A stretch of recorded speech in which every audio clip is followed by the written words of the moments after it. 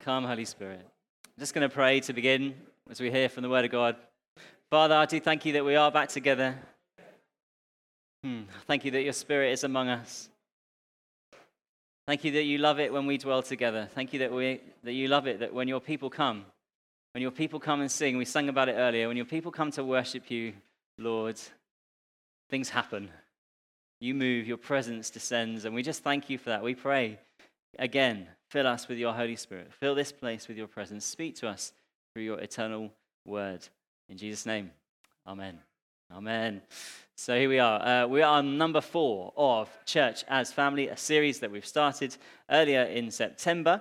And just a quick summary for you. You're part of a bigger picture. I normally hold the puzzle piece up today. I just thought I'd give you a break from that this time. But we have done 3 things so far. We've talked about a 3-word destination as a church, what we're aiming for, and they're qualitative things. We want to be loving, we want to be authentic, and we want to be family. And that's what I've sensed God calling us to as a church in this time. And on the second week, we talked about being all together like Jesus with his family and community in those early years, raised up and taken to the temple. And then last week, we talked all about grace-filled family and how remembering the gospel of grace enables greater love for God and for each other, as well as permitting us to be completely authentic because we are free, innocent, and so on.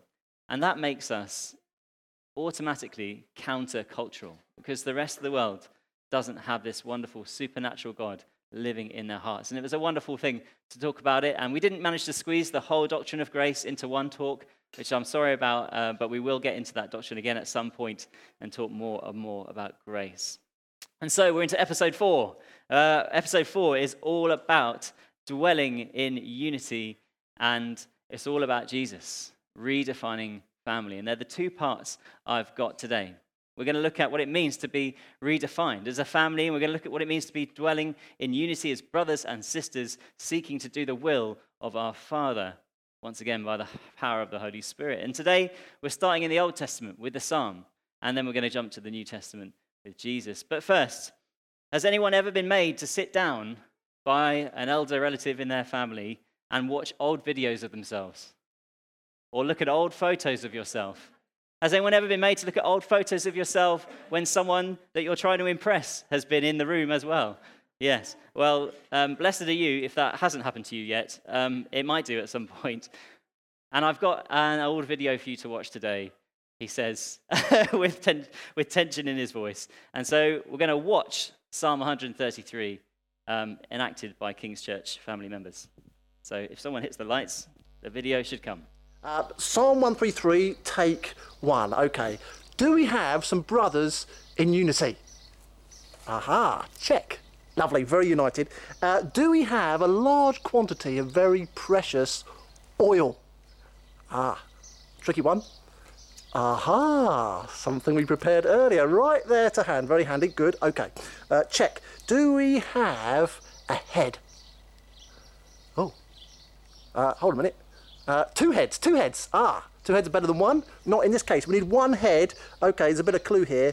Do we have a head with a beard? No. Aha, we do. Self-selecting. There it is. The head with a beard. Wonderful. Well, we're off. Okay, now what we need robes. Robes, nice posh looking kind of priestly garments. Beautiful. Oh, that one with the stripes will do. Yeah. Check, or rather stripes. Here we go. This is it, the big one. We need oil running down on the beard and on the collar of his robes. Can we do that, please? Okay, here we go. Yeah, check. There we go.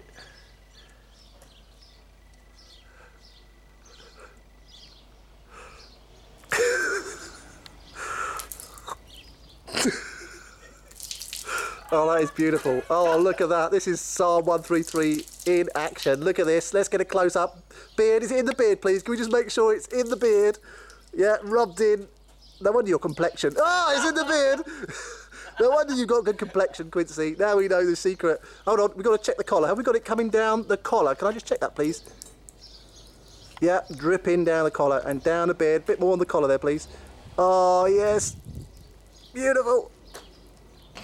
Wonderful, wonderful. There you go. Psalm 133. And do we still have brothers dwelling in unity?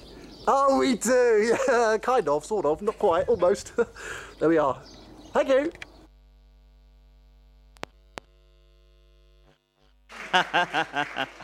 Like I say, old family videos, don't you love them? Somehow in that video, I managed to be much slimmer than I am right now as well, which is fantastic. And evidently, it was quite a long time ago because I had much more hair on the top of my head. Anyway, fantastic. Brothers dwelling in unity. In case you thought that was a joke, there is an actual psalm about this. 133 is read like this: Behold, how good and pleasant it is when brothers dwell in unity. It is like the precious oil on the head, running down on the beard of Aaron, running down on the collar of his robes. It is like the dew of Hermon, which falls on the mountains of Zion. For there the Lord has commanded the blessing, life forevermore.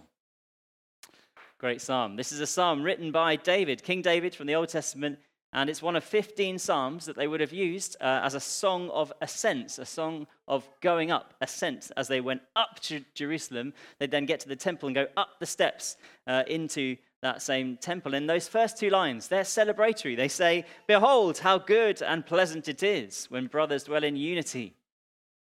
You see, it says it's good to be together. It's good like the dew mentioned in verse 3. Dew, as you know, is refreshing and life-giving, and it is pleasant, like the fragrant oil that would have been poured, unlike that oil, which was not fragrant at all, on the head of a priest. It would have smelled wonderful. The aroma would have filled the temple, and it's good and pleasant. And it literally means that word in unity, dwelling together. It means to sit, to remain, to be together, united. Now, at the moment in our news headlines all the time, all we seem to get is reports of disunity in all sorts of spheres, but generally, the opposite of that, unity, is celebrated in many, many contexts. So unity at a football stadium, when people chant and cheer and sing. Unity when you're part of a team is also a really powerful thing. And I've had this experience when I was away traveling many years ago in San Diego with my friend Craig. We went to a church there and they said, Hey guys, do you want to come and play beach volleyball? We were like, okay, we shall come with you with our bottles and bottles of water ready to be hot, and especially on the beach, and play beach volleyball. And we were playing this game, beach volleyball, never really played it much before, and we were losing, and the other team were like all these massive blokes, like and really fit people from the church. And we decided as a team, Craig and I and a couple of others, that we would just start to celebrate everything.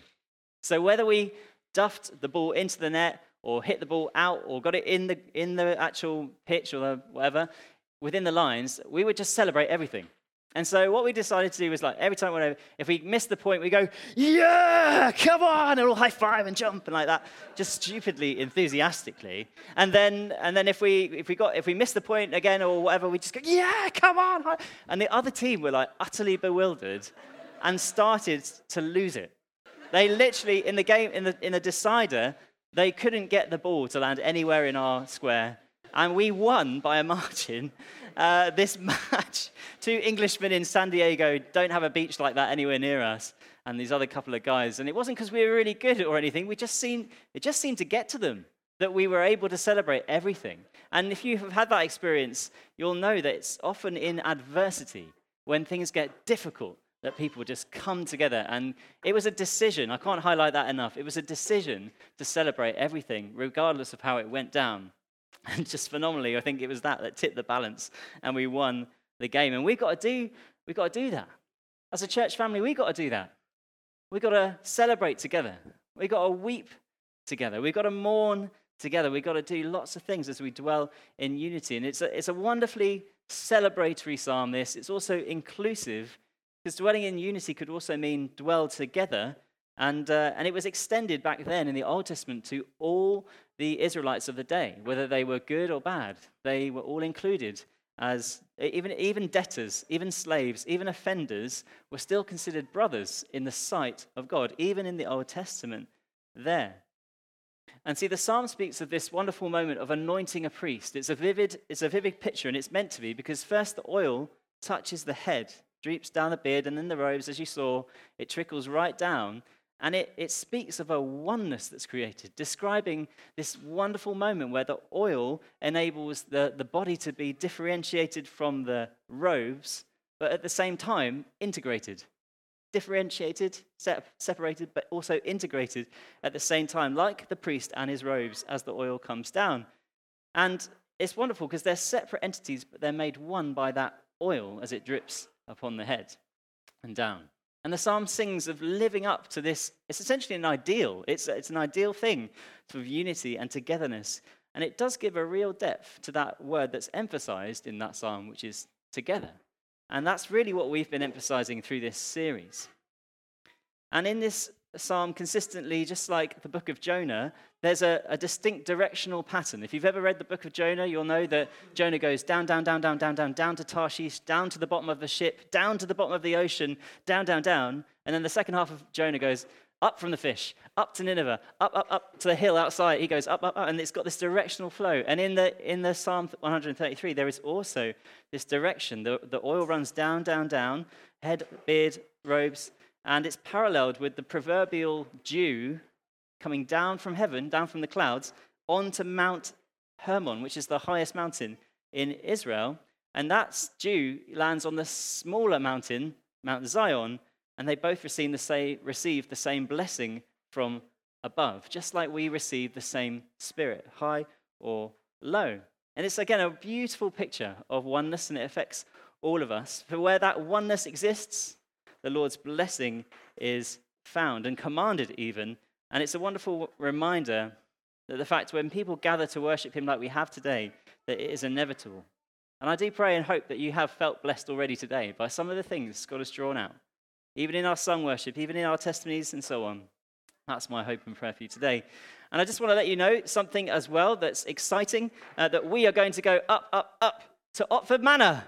Hooray! In 2023, we're going to take a church family weekend away, 16th to the 18th of June. And we really want you to block that out in your diary right now so that you can join us. So as we go up and ascend the hill to Otford Manor, which is a lovely manor house on the North Downs, overlooking that kind of wonderful area of Kent and so on.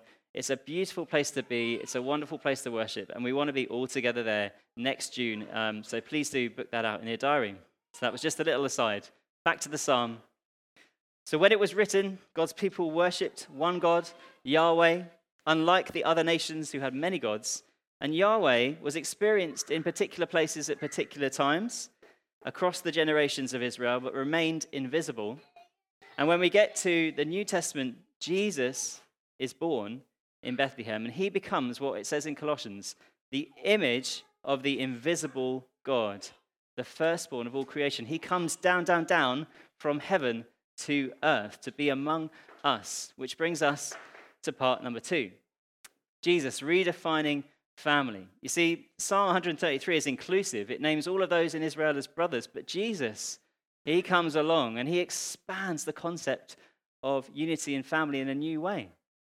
It's like a moment where Jesus encourages us to change the way we think. You might have read in the Gospels before when Jesus says, "You've heard it said, but I say to you." It's kind of one of those moments. And so in Matthew 12, 46 to 50, it says this. Jesus has been teaching, sorry, it doesn't say that. That's my introduction. Jesus has been teaching. This is the context. Jesus has been teaching, and some Pharisees begin to ask him questions. And then he's mid-message, a bit like this right now, when this happens in Matthew 12. While Jesus was still talking to the crowd, his mother and brothers stood outside, wanting to speak to him. Someone told him, "Your mother and brothers are standing outside, wanting to speak to you." He replied to them, "Who is my mother, and who are my brothers?"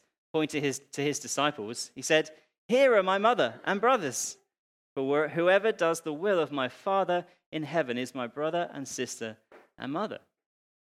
You see, Jesus' biological family, they've come to talk to him, and presumably they just can't get in because the crowds around the house are too big. But someone gets in, someone wiggles through, and they say to him, "Hey, look, they're outside." And Jesus actually replies in answer to his own questions. He says, "Who is my mother and who are my brothers?"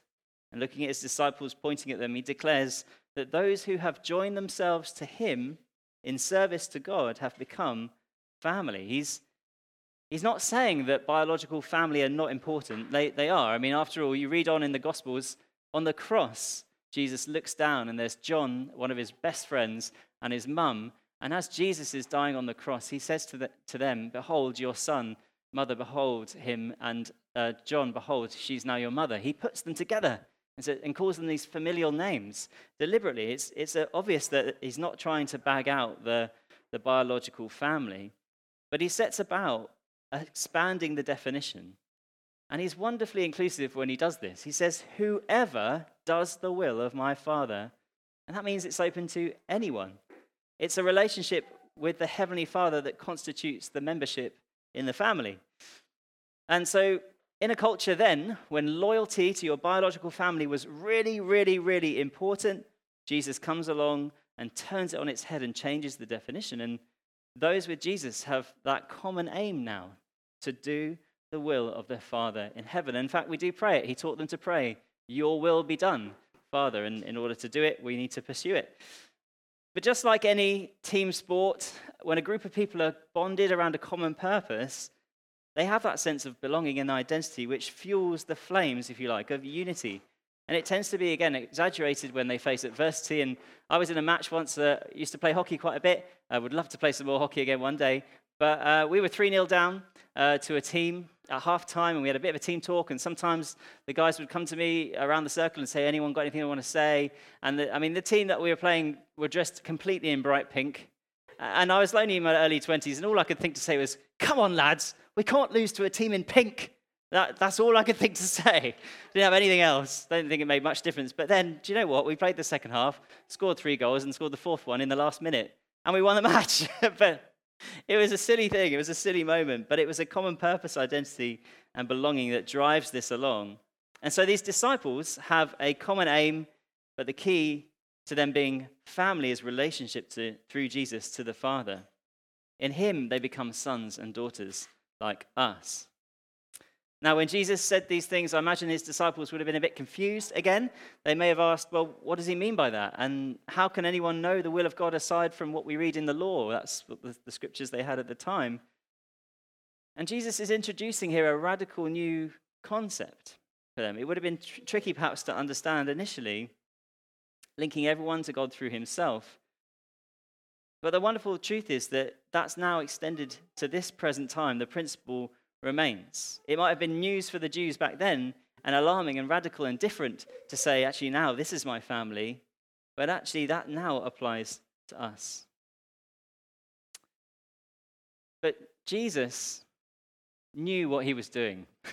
I'm sure you've read the Gospels before and you thought, he really does know what he's doing. And he does, because it might have seemed abstract in the moment he said it, but Jesus knew what was to come. He knew that once he had been glorified, died on the cross, risen from the grave, and ascended into heaven, that he would send the Holy Spirit. He knew that the Holy Spirit would come from above, down, down, down, and reside in those who believe in him supernaturally. And he, just like the oil in the psalm, he knew it would bind them together, differentiated from one another because we're all individuals in that sense, but also then integrated in the love and the Spirit of God. And we read about it a few weeks ago in Acts 2, the wonderful effects of this truth, that the Spirit binds people together in the love of God. And then you see it across the New Testament. And often Paul the Apostle, one of the main writer really in the New Testament, reminds the churches he's writing to about this truth, that we are together and that we are to love one another. And that phrase, one another, crops up 100 times in the New Testament. And 59 of those times 59 of those that occur are specific commands, teaching us how and how not to relate to one another. And some of those commands are like this. It says, love one another. It says, honor one another above yourselves. It says, be patient with one another, comfort one another, care for one another. And that's just to name a few. And it's these commands which are in keeping with our Father's will that, when obeyed, they glorify God, and blessing comes as a result as we dwell in unity. But you might wonder, well, okay, so there's 59 of these commands. What do they look like on the ground? And what are the challenges, therefore, of living up to this different definition, living out this different definition of family to your classic one? And there's a guy who's written about this, he's written a lot. He's called Ed Shaw, he's from Bristol, and he's written a book that I really like. It's called The Plausibility Problem. And Ed, in his book, proposes some missteps that the church has made when it comes to making life as a same-sex attracted disciple of Jesus plausible for someone in his position. You see, Ed Shaw is a disciple of Jesus who has chosen to surrender his life. He's made all of his life subject to Jesus, including his sexual preference, including everything that he has materially. He's single, and therefore he knows that he won't share in companionship of a marriage partner. He knows that he won't have children of his own, and he knows that he won't get to enjoy all the nuanced joys and challenges that come with all of those things. And actually, in his book, he tells of how lonely and difficult it can be for him and others when someone is not part of a typical biological family unit consisting of dad, mum, and children. And I just want to read you a little quote from his second chapter. I'm going to give you two of these, but this is the first one. He's just commenting on this. He says, it can be an incredibly lonely life unless, that is, we take Jesus' definition of family and really live it. Unless we notice Paul's experience of family and work together to copy it. Unless we wake up to the radical New Testament idea that church really is family and that mum, dad, and 2.4 children as the only family is just an unhealthy late 20th century construct. After all, before that, most people lived in larger intergenerational family groups. And that's just a little excerpt, but the whole thing is really, really powerful. It impacted me. Highly recommend reading his book if you've got the time to do that, because he describes this problem and explains how we're all part of the solution. It's not a book that you read and you think, this guy's just having a moan. No, he has really zoomed out on this and put time towards trying to help encourage us to re-look at these things. And later in the book, he describes his experience in his own church family life now rather than what it was before. And he describes how it changed over time when they started to talk about this as a culture and as a thing that is really important, doing life as family. He described some things that changed in his life. He described the fact that people in his church family started to phone him up saying, we're going to the movies on Wednesday, going to see a film in the cinema. Hey, we're going along. Do you want to come? And then others, perhaps in his life that he'd mentioned, that he found life difficult. Or I think one of the things he said in the book actually was that he'd go to a prayer meeting or a church function of some kind. He'd get home and obviously he's just going home and no one else would be in the house. And so one of the people in the church offered to phone him when he got home after those meetings and just talk to him a bit before he went off to bed. And that was wonderful. He described another thing where he got invited by families that do have kids to go and read kids' stories to them. And other things like that, really touching, really wonderful things that they've intentionally done to facilitate that. He's actually got 14 godchildren, is another thing he said, which I thought was fun and good as well. He highlights not just the benefits to himself, though. He actually goes on to highlight all the benefits of living this way for everybody. And so I'll just quote him again to you shortly. He says, and crucially, this new family benefits us all. There is give and take from all of us, all of the time. It strengthens single people, but it also strengthens marriages. It allows children to grow up in an environment where there are multiple adults parenting them. It's not perfect. There are constant ups and downs, and all human relationships get messy at times, but they are a mess worth making. But when it works, it's the most beautiful of all experiences for all of us. And he says, I pinch myself sometimes. That's how good it's got over there for him in that context. And I know he's just one individual, but I wanted to draw out his story a little bit for you because I would love that. I think that's what we're aiming at, to be frank. I think that's what we're going for. It is, in fact, what we're going for, to be loving, authentic church family, highly motivated to take this definition from Jesus and live it out day to day. But of course, these things are easier said than done. Life is intensely busy, and I do want to be really sensitive here again because I know there's going to be some people out there who may really feel the benefit of some of those things that I just described from Ed. I mean, he spends 2 pages listing things that have changed now for him, which are great. But I know this is going to benefit lots of people, but actually others will find this quite difficult at the same time, because for those who may have grown up in a tight-knit biological family, where there wasn't a great deal of overlap with other people's lives, this might feel really odd. Or perhaps just for those that might feel like they're they're more private. It might just feel quite unnatural. And again, I would never force anyone to do anything like this. It's just acknowledging that, I think, and being sensitive to that. That's really important as well.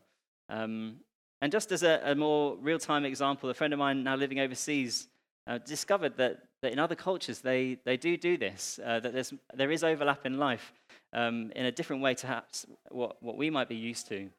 In the church she was in, a couple invited her to go on holiday with them. And when asking about her reflections, she said she found it really weird, but they found it totally normal, but she found it really refreshing at the same time. So it was interesting to hear that example. And so there are challenges there, but there's also invitation to get involved and choose to live these overlapping lives that involve sacrifice of time and effort and money. And there is blessing to be found, I believe, in this. He's all right. And don't worry, Mary, it's all right, thank you. No problems. Overlapping life in real life, thank you, though.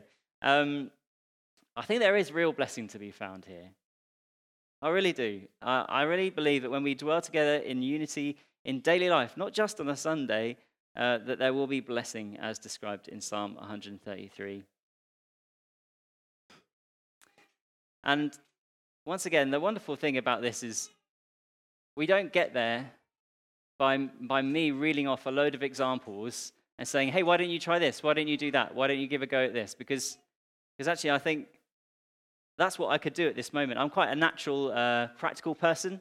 I would probably say, so, as a result of what we just heard, we're going to do this. But I really felt held up in the spirit when writing this ending, particularly because I really think it's God that will do this within us.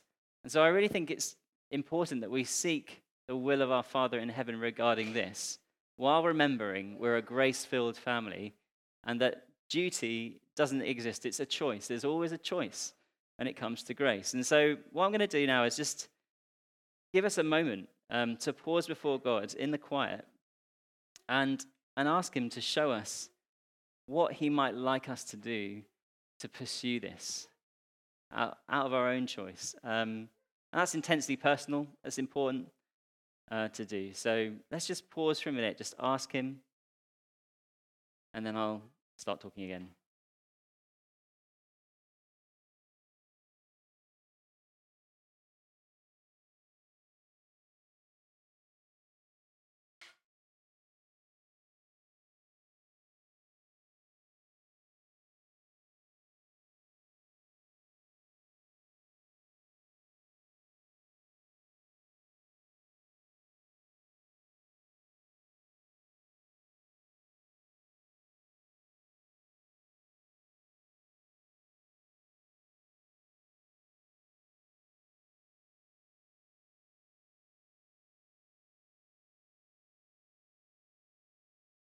Father, I pray that you would help us pursue this and dwell in unity regularly.